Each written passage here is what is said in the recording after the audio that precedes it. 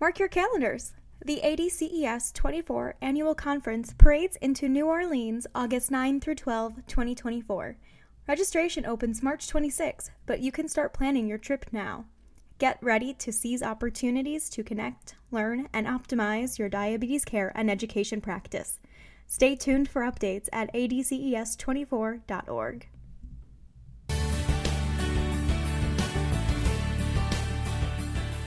Hello and welcome to ADCES's podcast, The Huddle, Conversations with the Diabetes Care Team. In each episode, we speak with guests from across the diabetes care space to bring you perspectives, issues, and updates that elevate your role, inform your practice, and ignite your passion. I'm Kate Thomas, the Director of Advocacy at the Association of Diabetes Care and Education Specialists. And I'm coming to you today about 2 weeks post-2020 election to give a recap of what happened with the election and what this means for diabetes policy and the work of ADCES. If you enjoy The Huddle, please take a minute to rate and review the show on Apple Podcasts. Your review helps us reach more members of the diabetes care team and helps us further our vision for optimal health and quality of life for persons with, affected by, or at risk for diabetes and chronic conditions. And remember that membership at ADCES gives you access to the education, networking, and resources to improve your practice and optimize outcomes for your clients. Find out what ADCES can do for you at diabeteseducator.org/join. So as I mentioned, we're now about 2 weeks out from the 2020 election. And as it stands today, multiple news outlets have officially declared Joe Biden the president-elect. So many things are moving forward in Washington under the assumption that Joe Biden will be the president-elect come January 2021. We're still looking at some outstanding races in the Senate, which will determine the composition of the Senate. So currently, there are still 2 Senate races left to be determined. As of today, the recording of this podcast, there was an Alaskan Senate race that was determined in favor of Republican Senator Sullivan, which now gives the Republicans 50 seats in the Senate and Democrats 48 seats, with those 2 seats left to be determined in Georgia. And this is important for us, and it's important overall because those races will determine which party has control over the Senate or has the majority in the Senate. And for our purposes at ADCES, this informs our strategy. So as many of you who are involved in advocacy may know, we've been working to advance our expanding access to diabetes self-management training bill. And we've done a lot of outreach to members of the Senate Finance Committee, specifically Republican members of that committee, because they are in the majority in the Senate and do have the ability to advance the legislation. So whoever has control over the Senate for the 117th Congress, that will be part of our strategy. We want to reach out to those that are on key committees and that are in a position to move our legislation. On the House side, Democrats have retained control of the House, though they've slightly decreased their majority. So we're looking ahead. The race is over. The election is over for the most part, with some of those races outstanding. But now we're entering what's called a lame duck session of Congress. So the Senate returned on November 10th and the House returned on November 16th for this lame duck session. And this is where the House and the Senate will both take care of a few pieces of remaining legislation.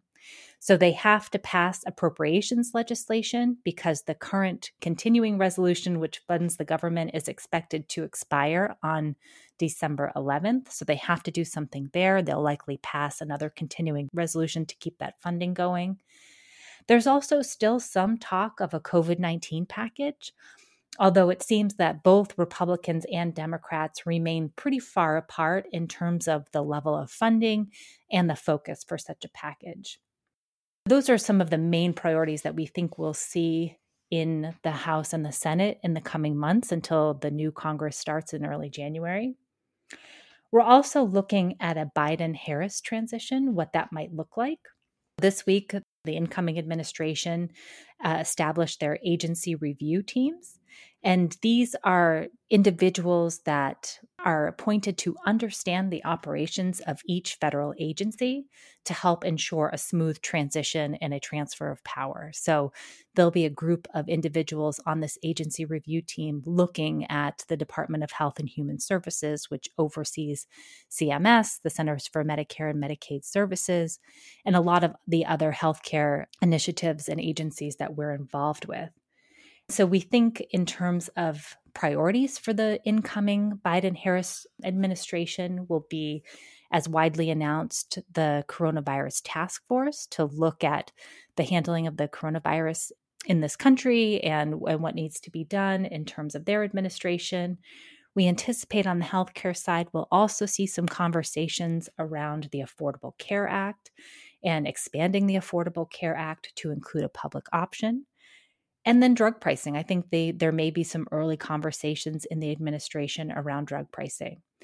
And certainly all of this depends on working with Congress. So again, as we determine the composition of Congress in terms of majority, especially in the Senate in terms of Republicans or Democrats, that's certainly going to come into play when we're talking about what gets done, what's done at the administrative level, what's done at the congressional level. So a lot to watch. And I do want to note that as an organization, we are nonpartisan in our efforts. And so we work with both sides of the aisle in terms of advancing our legislation. As you've heard me say before, diabetes is a nonpartisan issue.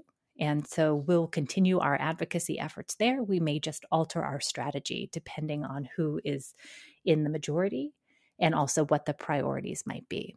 And I do want to make a note. So as I mentioned, we've been working to advance the Expanding Access to Diabetes Self-Management Training Act in the 116th Congress, which is going to come to an end in early January and make way for the new Congress.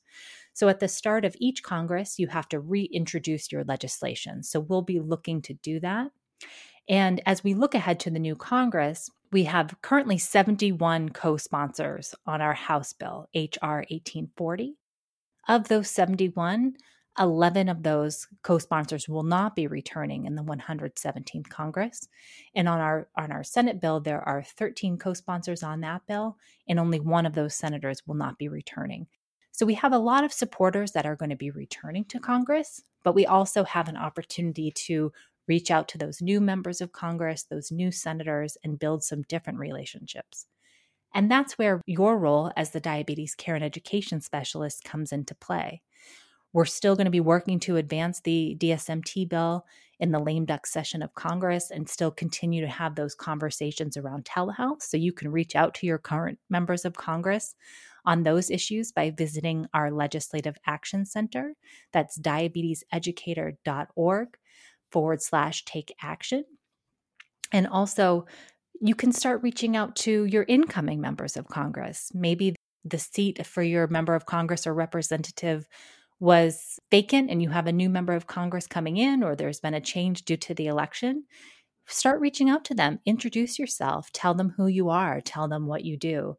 I think that's a really great way to lay the groundwork for building relationships for the next Congress. And come January, as the new Congress gets started, we will have a letter available on our Legislative Action Center that you can use to send to your new member of Congress, introducing yourself, talking about the priority issues for diabetes care and education specialists, and just opening the door to have those important conversations. So I think we've got some really exciting things ahead. We continue to work on the issues that are important for us.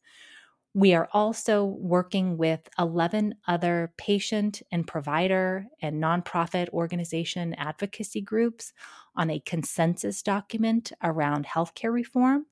These cover a lot of the issues that we've been working on as an organization, but we've connected with some other groups led by the Diabetes Leadership Council to really delve into some of these issues and speak with a collective voice. So we'll be using that in our conversations, both on the Hill and with the administration, to talk about some of those diabetes priorities. And that tool will be available for everybody on our website, diabeteseducator.org/advocacy, and just some really exciting and positive things coming our way in terms of advocacy. So that's a brief update of the election. Things are constantly changing, and so we'll try to keep members updated. For the latest breaking information, please subscribe to the Advocacy Forum on ADCES Connect. That's the best way to get real-time updates. And I just want to thank you, and thanks to everyone who got involved in the election process and who have been advocating throughout the 116th Congress. Really, the advancements we made would not have been possible without your support and your expertise and all of your advocacy efforts. So thanks, everyone, and stay tuned for more information.